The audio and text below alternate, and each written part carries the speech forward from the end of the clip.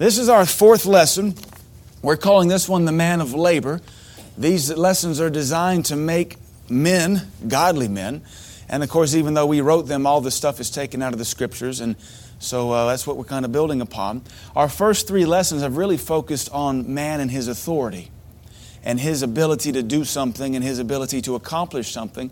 And really, what this lesson is going to attack is not just getting a job, but the spirit of laziness, or the attitude of laziness. What we've got to be careful of is that we don't just get lazy. And that's what we all have to fight. That's what we all struggle with, whether you're a man or a woman, whether you're a pastor or a business owner. We all fight laziness because flesh likes to sleep. Flesh likes to eat. Flesh never gets bored with itself, but it always seems to get bored with God. And so these lessons are designed to build our faith to do what we're called to do and not quit. And so this one we're calling the man of labor. Let's just jump in here and see what it has to say. Man was made to work. We prove that from Genesis chapter 1, 2, 3, and 4. A man that does not labor is a lazy man. And I want you to consider, this doesn't just talk about a natural job too. We're not just talking about a paycheck. If you're going to have a beautiful yard, it takes work. If you're going to have a well-kept home, it takes work. If you're going to be nicely manicured as you should be, it takes work. And if you neglect anything, it all starts to fall apart. Ecclesiastes says, through much labor the house is maintained, and through much laziness the roof falls through. So even to maintain a house takes work. We might even add at this point, since we are in Middle Tennessee and one of the predominating attitudes is a poverty attitude, that poor people are lazy. Now, poor doesn't mean financial. Poor is an attitude. Because you can have a lot of money and have a poor attitude. A poverty mindset. Or you can make $6.75 an hour and have a prospering attitude. And I like to share that my testimony. I graduated college, had a degree, couldn't find a job, went to work at Lowe's, $6.75 an hour. And actually then Mr. Earl was gracious enough to let me work on his house in the evenings and make more money to subsidize. But you'd have never known I was below the poverty level. Because it's all about your attitude. But one of the things that defines poverty is laziness. They can buy a brand new double wide, and in a year it's a piece of trash. Or you can buy a brand new double wide, and in 20 years it's still looking good.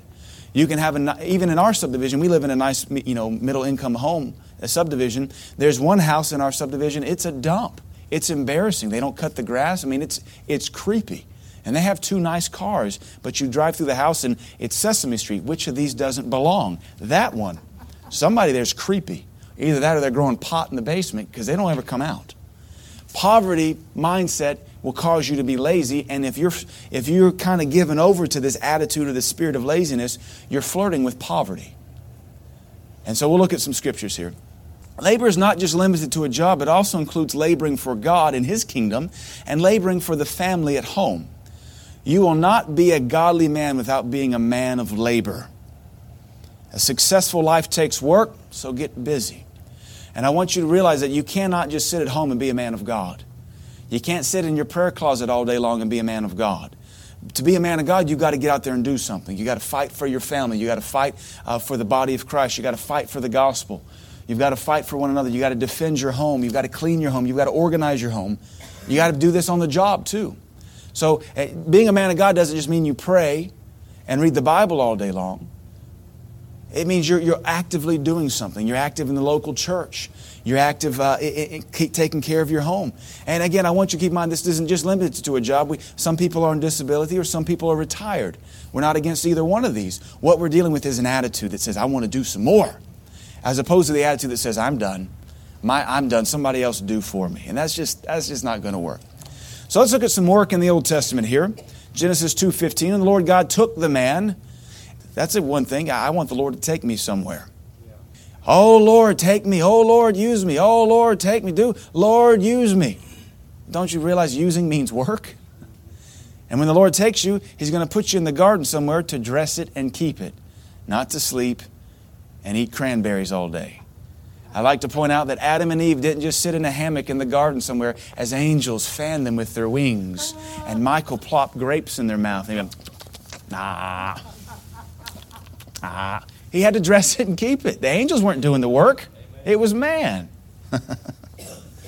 Man was made to work. God designed man to work. Work will fulfill you and give you a sense of accomplishment. One of my favorite proverbs says, the desire accomplished is pleasant to the soul. There's just something good about having a to-do list, and you get to scratch them off, and you're like, oh, I feel prosperous. You have nothing in the bank. I feel like I have prospered, and I have succeeded. I have accomplished something. I'm not against to-do lists. They actually help you get things to done. So get a to-do list. Without a job or a responsibility, you will have no sense of purpose. If you want purpose, get a job. Not just limited to the natural. We have people in this church right now unemployed, laid off, looking for work, retired, on disability. We're not talking about any of that. We're talking about what is your heart saying? Lord, give me something to do. Lord, if you're unemployed right now because you got laid off, what can you do to make your home better? You know, if you're retired, what can you do to make the local church better after you make your home better? There's always something to be done. Really, how much TV can you watch? How much Matlock can you watch? I mean, how many times can you cut your grass in a week? This is what we're trying to deal with here. Being a man of labor. Let's look at some scriptures here. If you want purpose, get a job. Ecclesiastes 10:18. By much slothfulness the building decays, and through idleness of the hands the house drops through. Could be both the spiritual house and your natural house. Could be your heart. Could be your marriage. Proverbs 10:4. He becomes poor that deals with the slack hand, but the hand of the diligent makes rich. Diligent over your finances, diligent over your garden at home in the backyard. That's how you get fruit out of it. Diligent over your children, diligent over your vehicle to rotate the tires and change the oil and maintain it. Diligent to vacuum the carpet so that the dirt doesn't grind in and tear your carpet apart. Diligent to keep your kitchen clean so that you don't draw rats and pests and insects and cockroaches and possums. Diligent. Proverbs 12:24. The hand of the diligent shall bear rule, but the slothful shall be under tribute. NIV says slave labor. So lazy people get put under slave labor. Let me, I guess, maybe provoke you a little bit. In our country, slave labor is minimum wage. Slave labor is minimum wage. You barely do your job, you'll always stay at a minimum wage job. But if you will have a work ethic in you and show yourself faithful, your boss will promote you, whether you're working fast food, whether you're working at Lowe's. If you'll just be diligent over wherever you're at, you will prosper. But nobody's going to prosper a lazy person. Nobody's going to promote a lazy person. Nobody's going to promote someone who can't do their job. In the natural, even in the local church, if I find somebody in this local church that's faithful over what they're doing and they do it with excellence, I say, I don't want to waste them on such a lowly job. Let me promote them higher. I'll get somebody else to fulfill their lowly job and prove them on it. And it's the same way on your job. If you'll be diligent and work hard at flipping burgers, your manager, your boss will say, I don't want to waste this faithful heart over flipping burgers. That's management potential right there. And here comes $3 an hour more. So we're not going to be in slavery in America. We understand that. But you can be in slave wages. And it will be your own fault. Amen. The soul of the sluggard desires and has nothing. That produces a welfare mentality. You owe it to me. You work harder than me. You have more than me. Then you should give it to me. And that's not what Jesus Christ taught. From whom that hath, it shall be taken away, and give it to him that hath more. That's anti-welfare, that's anti-communism, that's anti-socialism, because Jesus Christ rewards the faithful, not the slothful. America's gotten that backwards. But the soul of the diligent shall be made fat. That doesn't mean chubby or overweight. It just means prosperous. The diligent has stuff. The diligent has a nice home. The diligent has nice stuff. The diligent has things because he takes care of them and God prospers them. We're talking about the man of labor. The diligent has a fat marriage, a wonderful marriage. The diligent has fat children, as in they're healthy, they're strong, they're submitted to Jesus Christ. But the lazy, neglectful, slothful man loses his marriage, loses his children, loses his substance, loses his home, loses anything he has. We were just with Josh Barclay, and he has a very impressive gun collection. When I was with him in February, he was showing me all of his guns, and he kept his gun safe in the garage, and it was probably 10 degrees outside. And I said, Josh, are you worried about rust on these guns? He said, no, not at all. It's all right. We get in and start looking at his guns. They're all rusted over. I said, Josh, man, you got to this is not good. I mean, he probably has $30,000, $40,000 in weaponry in his safe. A lot of them just given to him. And I told him this trip, I said, Josh, if we have time this week, I'll come over to your house and I'll clean every one of your guns for you. Let me do this for you. He said, man, I'd love you to, but it's too busy this week. But see, he's not been diligent, not to slight him, but he's not been diligent over his guns, so he'll lose them. The rust will devalue them. The rust will make them inoperable. They'll be too dangerous to shoot. All because he just, he's very, very, very busy. And the gun safe sits in the corner of the garage and he just forgot about it. Your marriage can rust because you forgot about it. Your children can rust because you forgot about it. Your home can rust because you forget about it. It takes diligence. On all labor there's profit, but the talk of the lips tendeth only to penury or poverty. Talk is cheap. Talk is cheap. Put up or shut up. Get to work. Laziness brings on deep sleep. Isn't that the truth? And the shiftless man goes hungry. That's NIV. I love that the NIV uses the word shiftless. For years I thought that might be a questionably dirty word. It's an actual word. It just means you're good for nothing. The NIV actually uses this word. It's one of my favorites, shiftless. You're a shiftless man. If you're a shiftless man, you will go hungry. It's a promise. Laziness brings on deep sleep. Have you ever noticed the more you sleep, the more you want to sleep? But you get this, 6-7 hours a night thing going, you can go and go and go and go and go and go and go, get up and keep going. And your body can do that for a long time. But it's also amazing your body can be tripped just as easily into sleeping and sleeping some more and sleeping some more and then getting some more sleep because I didn't get enough sleep. And boy, I could sure use some more sleep. How long will you sleep? That's what the Bible asks. Twice in Proverbs. How long will you sleep, O sluggard? And then he says, the ants are better than you. Go to the ant, O sluggard. Seest thou a man diligent, eager, dedicated in his business? Notice not your neighbor's business, not competition's business. A man diligent, dedicated in his own business, he shall stand before kings. He shall not stand before obscure men. Who'd have ever thought someone like Steve Jobs, who was just a geek building really computers made out of plywood in his basement 30 years ago, would now control the world and do it in 30 years? Not through politics, through a business. Him and Bill Gates both, computer guys. In 30 years, went from geeks, college dropouts, to now their two businesses alone literally run the world. More than that, Google. That's only about 8 or 9 years old. Run the world. And now full with the politics of modern day. In just 8 or 9 years, just through business, not through politics. But no, I don't think those guys have college degrees either. Just through diligence in business. And they're all heathen, going to go to hell if they don't get born again. And we're wanting somebody else to do for us. Those guys didn't. They did it for themselves. The New Testament precedent. Let's look at some stuff here. You guys are real quiet. Maybe you're lazy. I don't know. Maybe you're asleep. Maybe you're wishing you stayed in bed, got some more sleep, so you wouldn't be responsible for our scriptures here. Ephesians 4:28. Let him that stole steal no more, but rather let him labor. Notice that's a New Testament thing. Work. Working with his hands the thing which is good, that he may have to give to him that needeth. Now, we could talk about stealing the tithe, or we could talk about pickpocketing, or we could talk about stealing taxes, defraudment. We could honestly talk about stealing the time card, where you are falsifying your time cards, or falsifying the hours you're billing, or falsifying how much a part costs if you own your own contractor business. Well, that piece of lumber cost $45. Was it gold-plated?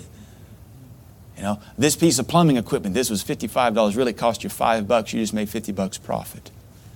We could talk about that kind of thievery because we really don't have pickpockets like they did back then, but the heart is still the same. I'm going to steal because I don't trust God. Let him rather labor. Every able Christian man is called to get a job. Stop stealing, stop begging, stop borrowing, get a job. Get a job so you may have something to give.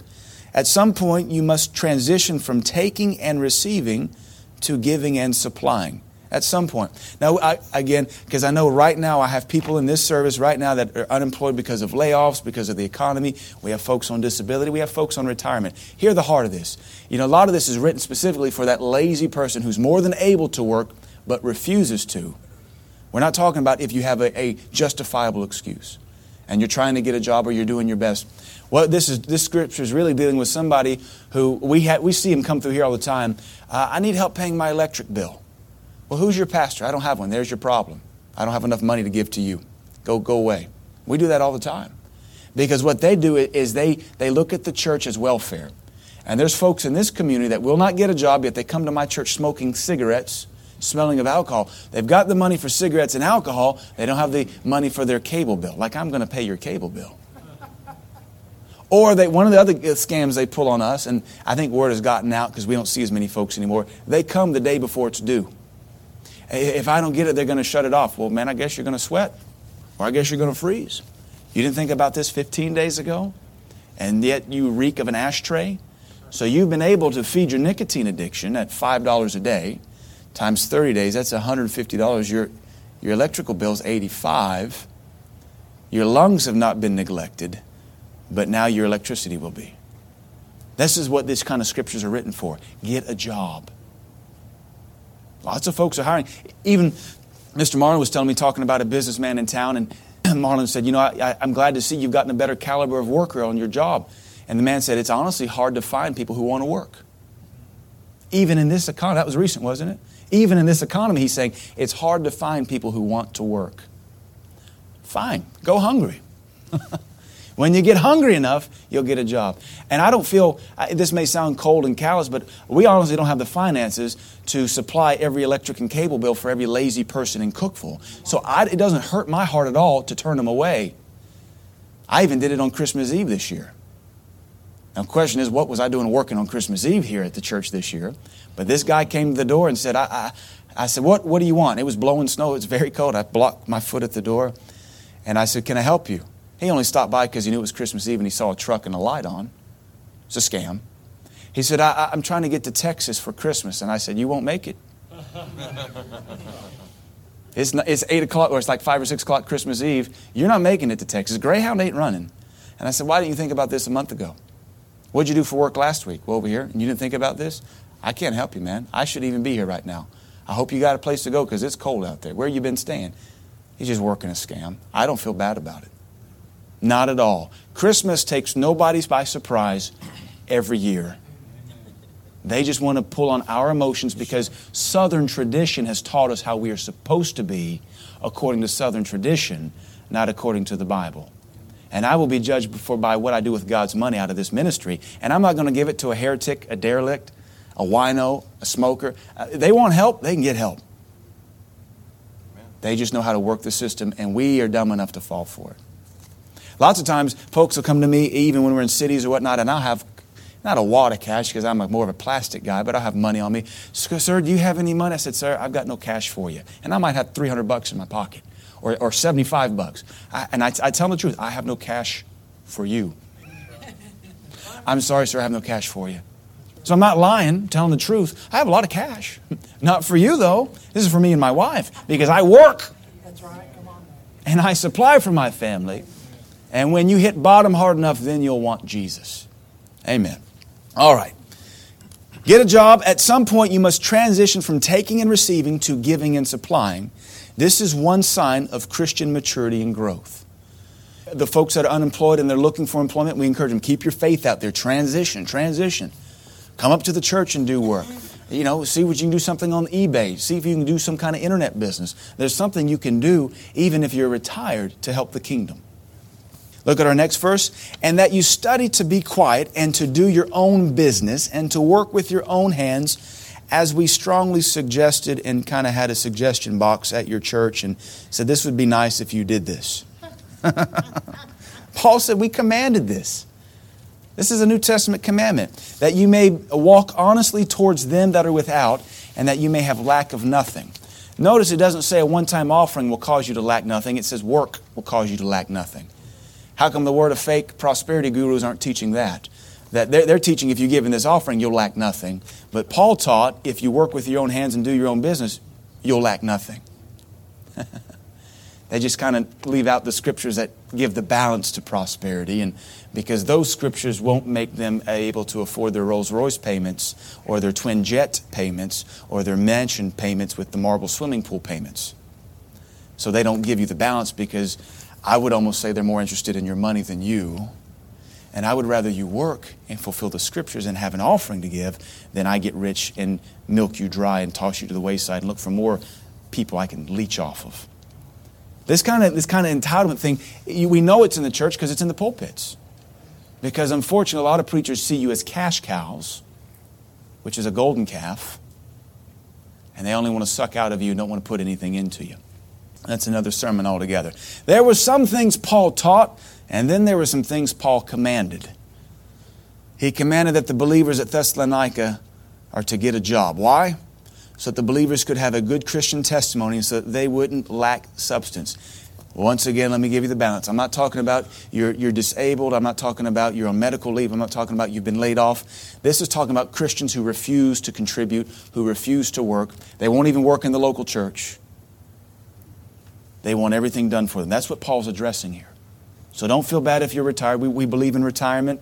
You know, you shouldn't have to be working manual labor when you're in your 70s and 80s.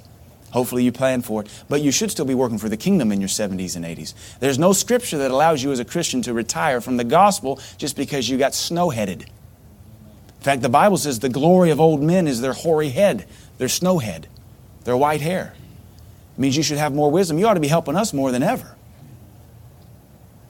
And the good thing around here is we don't pile drive and we don't, blow up stuff or cut stuff. I guess we blow up stuff from time to time. But, we're not doing manual labor around here. We're doing the kingdom work.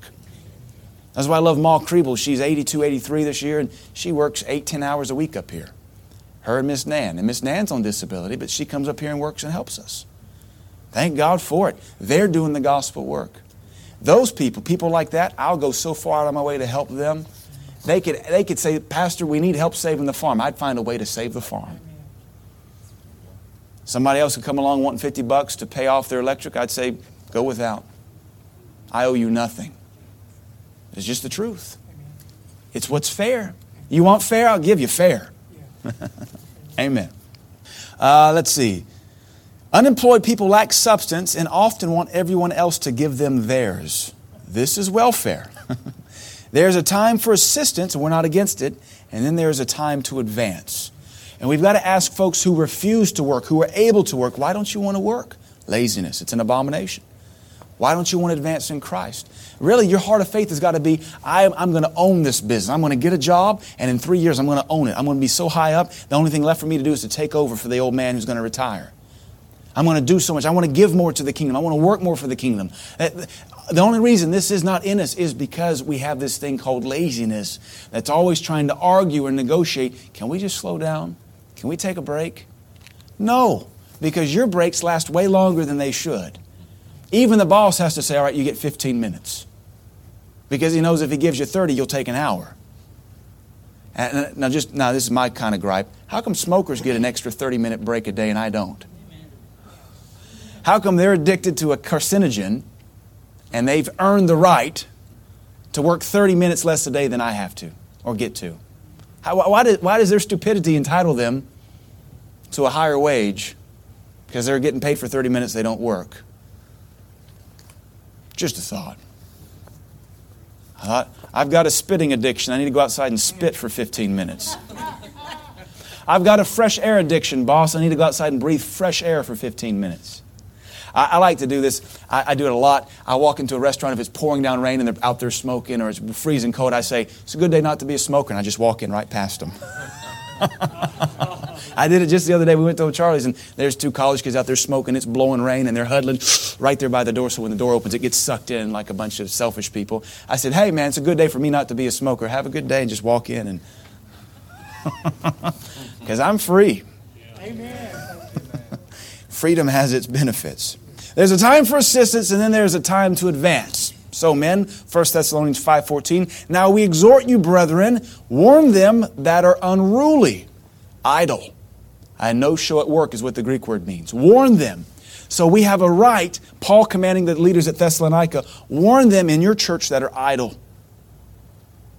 Lazy, like a car in idle, just wasting resources doing nothing. And that are a no show to work. We could talk about retirement or currently unemployed. There's always a lot of work up here to do. Come do something. We're not against people not working if they have a legitimate reason, but there's always kingdom work that can be done. And we would ask, why doesn't your heart want to do the kingdom work? If that maybe you just, was one thing Dr. Barclay said, maybe you're not really in love with Jesus, you just don't want to go to hell. Maybe that's why you come to service once a week. The other thing Dr. Barclay, actually they said this week that I really liked, is that some Christians think they're doing the pastor a favor because they show up 3 out of 12 services.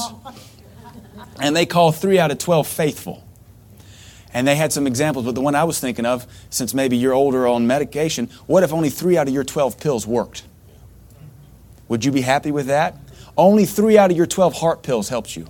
Is that dependable? How about if only 3 out of 12 of your paychecks actually went through? Or what if your wife came home 3 out of 12 nights in a row? Or she only had marriage intimacy with you 3 out of 12 men? And yet you think you're doing the local church a favor because you show up 3 out of 12 services a month? We have a right to warn you for being unruly and a no-show at work. This is not a spectator sport. We're talking about being men of labor. Men of labor. Some folks only come to church because their spouse does. That's pretty shiftless too. That means you come to church for a person and not for Jesus Christ, the person. So you're not a man of labor either. This kingdom is work, and we're called to advance it through labor. And if you're born again, and you're convinced that you are, then you owe it to the kingdom to help us advance the kingdom. That's how this thing works. Amen. In Paul's first epistle to the Thessalonians, he warns the lazy saints. These idle and unruly believers were hurting the body. They were unruly in that they wouldn't follow God's rules by getting a job. This also caused problems in the local church. Paul sent a warning, get a job. I wish we had some lazy Christians in here that wouldn't get a job in the natural, because I could preach this a lot harder. As it is, I'm having to find other avenues of things to deal with. 2 Thessalonians 3, 6, 11, and 12. Now we command you, brethren. There's that word command again. In the name of our Lord Jesus Christ. So this is a strong command here. This isn't, hey, we teach, we suggest, hey, it ought to be this way, but if any man be contentious, we have no such custom, neither do the churches of God. Like he said one place in Corinthians. He says, we command you in the name of the Lord Jesus Christ. Very strong here. There's no greater command ever came from Paul than when he put these two kind of things together. We command you, not by our doctrine, not by our recommendation, but by the name of the Lord Jesus Christ. Strong command coming. Let's see what it is. That you withdraw yourselves from every brother that walketh disorderly. Same word, idle, no show. And not after the tradition which he received of us. So you mean the church has a tradition of being a worker. The apostles had a tradition of working in the local church. The tradition of the Church of Jesus Christ is to work, not be a welfare state. That's communism. That's welfare. That's living in the hood. This is not the hood. This is the kingdom. This is not lining up to get your government check because you have 35 babies and 45 men and you refuse to be a contributing attribute to America. This is the kingdom. And the Bible is commanded through the name of the Lord Jesus Christ, withdraw from those believers.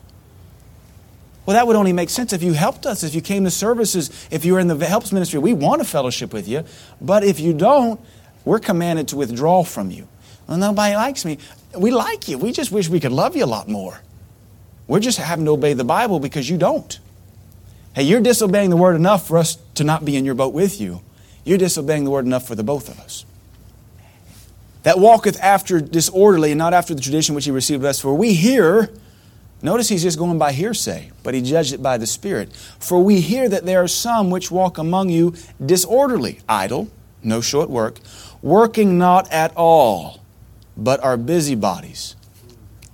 That means they're just, did you hear so-and-so? Nowadays we have Facebook, so it really promotes it. So-and-so. And I'm not against Facebook, but with anything else you can sin pretty bad.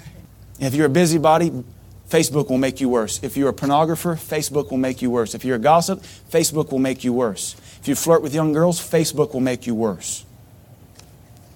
So it multiplies whatever's already in you. But see, some folks, they don't want to work for God, so they're busy critiquing everybody else's business. That's what it just cracks me up. Christians who don't show up, who aren't faithful to church, they're my biggest critics. They're the ones that want to come give me their opinion in my ear when I'm not even allowed to instruct them as a pastor 12 services out of a month. If I can help you, you don't qualify to talk to me. In that giving me suggestions and directions. You don't even know what we're doing 9 of the other 12 services because you don't show. You're a no-show. What makes you think you've got anything to contribute here when you won't even contribute here in your body? We're talking about being a man of labor. For some of you, it's a labor just to show up on time. For some of you, it's a labor just to get here 3 services a week. For some of you, you wouldn't know what you did if you came out for a Friday night corporate prayer.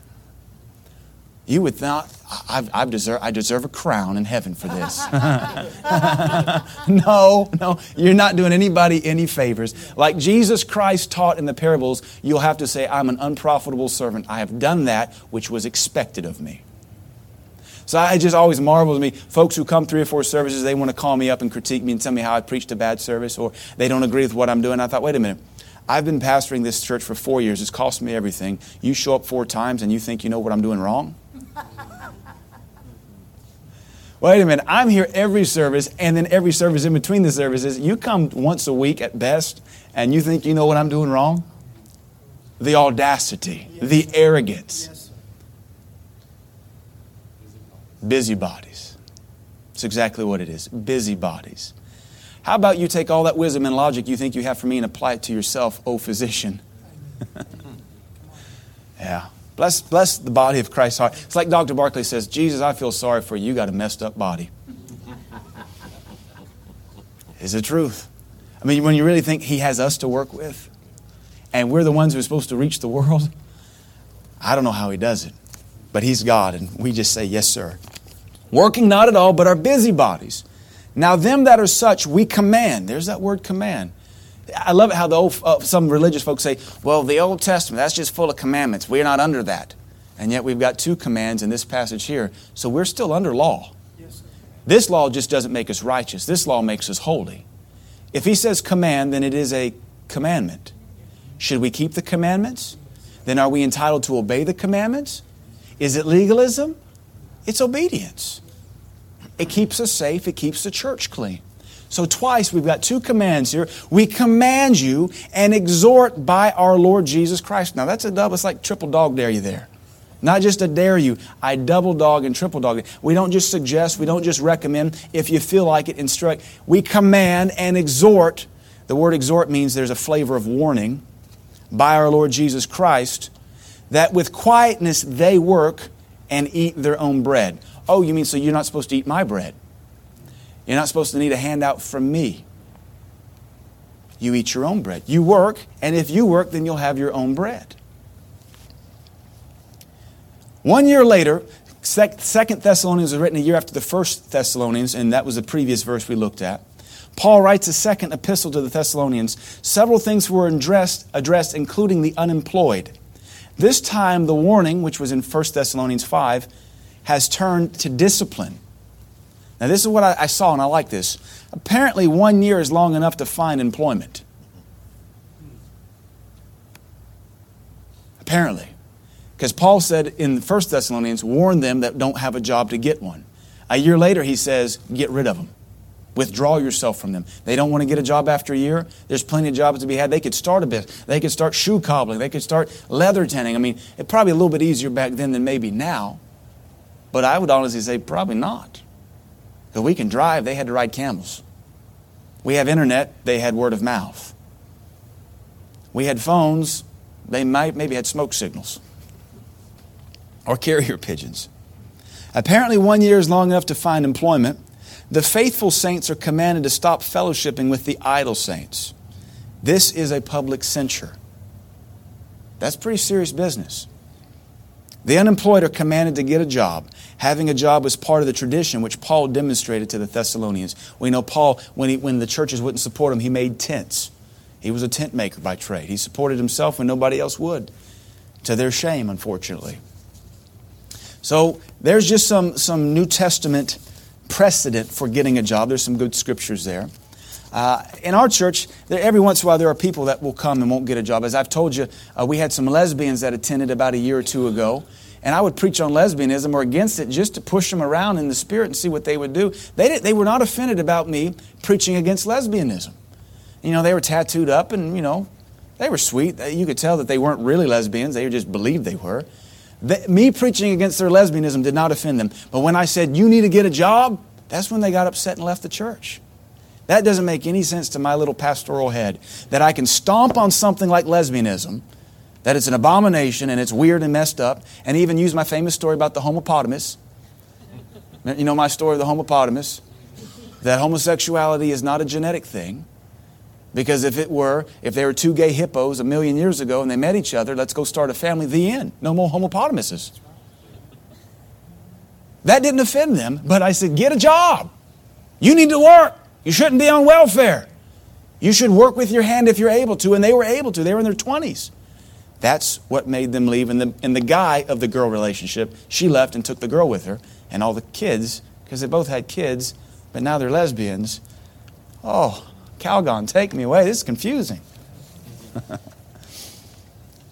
New Testament consequences for not laboring. And everybody here's got a job, or you're doing what you know to do or the best you can do, so this is not going to apply to you. But think of it in terms of helps ministry. Think of it in terms of laboring in prayer. Think of it in terms of taking care of your home or your children or your marriage. Think of all this in that regard, because really we don't have any kind of lazy folks who refuse to work. Now, we've had them in times past. They either got a job or they left. Let's look at these verses. 2 Thessalonians 3:6. Now we command you, brethren, in the name of the Lord Jesus Christ, that you withdraw yourselves from every brother that walks disorderly. The church is commanded to not fellowship with you. Looking at consequences, rather we are to withdraw from you. This is a commandment. You refuse to get a job and you're able to, we're commanded to withdraw from you. That's how serious God is about this. You don't want to get a job. You need a job. You're mooching off everybody. We command you to get a job you don't want to. We're supposed to withdraw from you. In fact, we lost some odd folks about 3 years ago because we kept telling them, get a job, get a job, get a job. We'd take them back and forth on the bus. They'd use our bus people to stop off and do grocery shopping. I got onto our van people and said, listen, your job is not to stop off and buy them cigarettes. Your job is not to give them a bite to eat on the way home. Your job is not to stop off and let them go grocery shopping. Your job is to pick them up for church, bring them to church, take them home from church, and come back. They didn't like that. Of course, they wouldn't get a job. And they eventually left. 2 Thessalonians 3:10, for even when we were with you, this we commanded you, that if any would not work, neither should he eat. The church is not obligated to pay your bills or feed you if you refuse to get a job. This is also a commandment. Notice, this we commanded you. I like to add this. We'll throw this in there from the spiritual standpoint.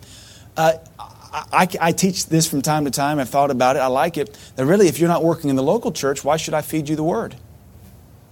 Or we could say, because some folks are coming in, they're new and they're getting acclimated, we could say you'll get more out of the feeding of the Word if you are working in the local church. Because your heart's more connected, you're committed, you're invested. You know that you've taken ownership of the ministry. That's my church. Not that's the church I go to. That's Pastor Chris's church, or that's an EWC. That's my church. Ooh, I don't have to work this service. Praise God. I'm going to get something out of it. You notice when you work hard, food tastes better.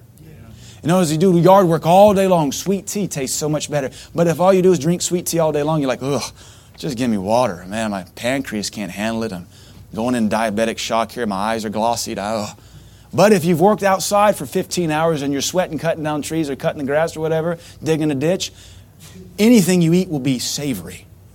It could be a rice cake and you're thankful. If you work in the local church, you'll get a lot more out of what we feed you. But I kind of think if you refuse to work, why should I keep feeding you? Well, we will, so maybe you'll get some baby faith and actually do something for the kingdom. Like come to more than just one service a week. Because you're not doing me any favors. And when's the last time you thanked me for doing you favors? 2 Thessalonians 3:14. I'm helping myself this morning. If any man obey not our word by this epistle, note that man.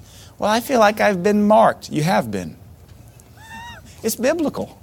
Note that man. Did you know this? In the early church, they were under the tradition of writing letters, commending, and even decommissioning people. And how it would work is, say, Paul or the local pastor, like he did this with Phoebe. In fact, did you know the whole book of Romans is Phoebe's letter of commendation? She's mentioned in the end of Romans.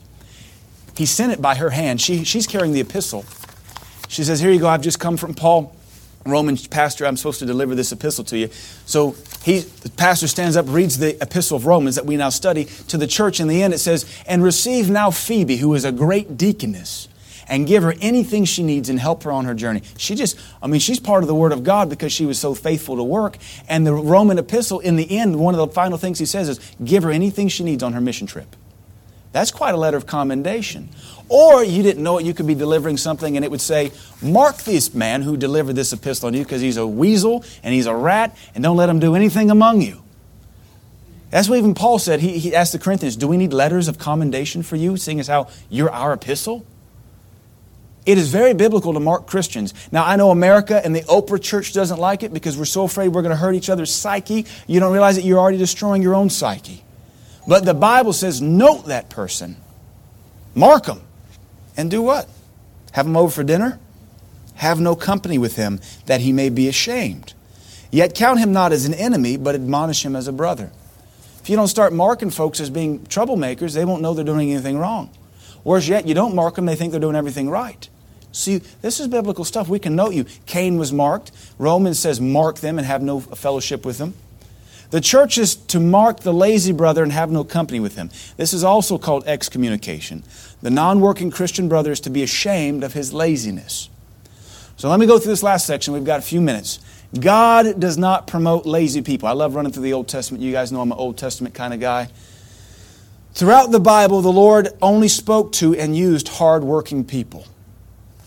Point 1, God spoke to Moses in a burning bush while Moses was working his day job as a shepherd. He wasn't at home watching television for the 40th hour this week. He was doing something for God. He was working. God appeared to Gideon while Gideon was working his day job as a farmer threshing wheat. God promoted David from out of the sheepfolds, his day job, to be king over Israel. You don't see anybody on welfare being used of God, because promotion takes work, and promotion comes to give you more work. Everybody wants to be promoted. Nobody wants to do the work. In our church, we're a hardworking church. I guarantee you we outwork any church in this region, bar none. If not just statistically, I think even just carte blanche. We do more evangelism than any church in the region. We're preaching more sermons throughout the community than any other church in the region, and I will brag on it. That's what Paul said. This is my pedigree. This is what I have to brag on, the cross of Jesus Christ. And so that's what we're looking for, is hardworking Christians that will help promote the gospel. And just like in the military, you have supportive ministries and you have upfront ministries. Not everybody in the military shoots a gun or digs a trench. You got some folks doing paperwork. That's just as important. We got Maul Kriebel, 83. She just makes tapes and seeds. She sends me further than I get to go. And she's faithful to do it with excellence. That's important. That's work. And God will promote her. God put a vision in Nehemiah, the king's cupbearer, his day job, to go and build a wall. His hard work on the job gave him favor with his boss. Now there's something worth noting there. He's working for this wicked king. He's a Babylonian king. But he's so faithful to this king, all of a sudden Nehemiah gets word that the city has been destroyed, the wall's broken down, and his heart begins to yearn, and he believes it's God telling him to go build this wall. So he goes to his wicked Babylonian boss and his boss says, your countenance has dropped. I know you're always full of joy, and today something's wrong. What's wrong? He said, "Oh, king, live forever. But how can I be happy when the city of my people has no protection?" And the king says, "What do you want to do?" He says, "Can I have a leave of absence to go build the wall?" "How long will it take?" "I don't know." He said, "What do you need?" And the king gives him time off and gives him of the king's supply to go do the work of God. Don't expect your carnal boss to understand the kingdom if you're not a hard worker. Because even if he's a heathen, you're a hard worker, he'll give you any time off you want, just to please you. Amen. When Elijah selected Elisha as his future replacement, Elisha was plowing his day job, and he had to quit it to go work for Elijah, another day job. So he trades one day job for another day job for many years before he ever gets to become full-time ministry. It takes work. Work. I work more now as a pastor than I ever did as a geologist. Because now my job is 24/7, literally. At least as a geologist, I could work 50 hours a week and be done, even if it was out of town drilling or overseeing drill rigs or blowing something up or mapping or computer work. I do more physical labor now, more manual labor, more travel now than I've ever done, and I'm supposed to be the guy behind the desk. This is how this thing works. Jesus called the 12 disciples while they were working their day jobs. Jesus did not select anyone from the lazy line. You go through the scriptures. You tell me one person who was unemployed that Jesus called to make a disciple out of. They were fishermen and they were tax collectors. They were working. And that's who Jesus called to make a disciple. This thing called labor and work, you got to have it in you, man. And not just as far as a job, but you got to work for your family, work for the yard, work to provide meals, work to take care of the vehicles, work in prayer to protect your families. Work, work, work, work, work. Sure beats the American mantra, which is dream a little dream of dream. I got a quote I want to read you sometime from a great man of God who said, it seems that the American church has bought into Disney's dream. When you wish upon a star. And he goes on to say, and we've mixed that with the gospel of Jesus Christ, and we have said, I'll dream a dream, God will bless it, God will bring it to pass, and I will be good. And he said, and this is so wrong. I'll read you that quote, maybe minister's meeting, because it's a powerful quote from a guy who I tell you who it is, you'll say, oh my gosh, because he knows something about it. Godly men work, so get to work. It will allow God to promote you. Appreciate you men and women coming out and listening and doing. We'll be ready for next service in about 13 minutes.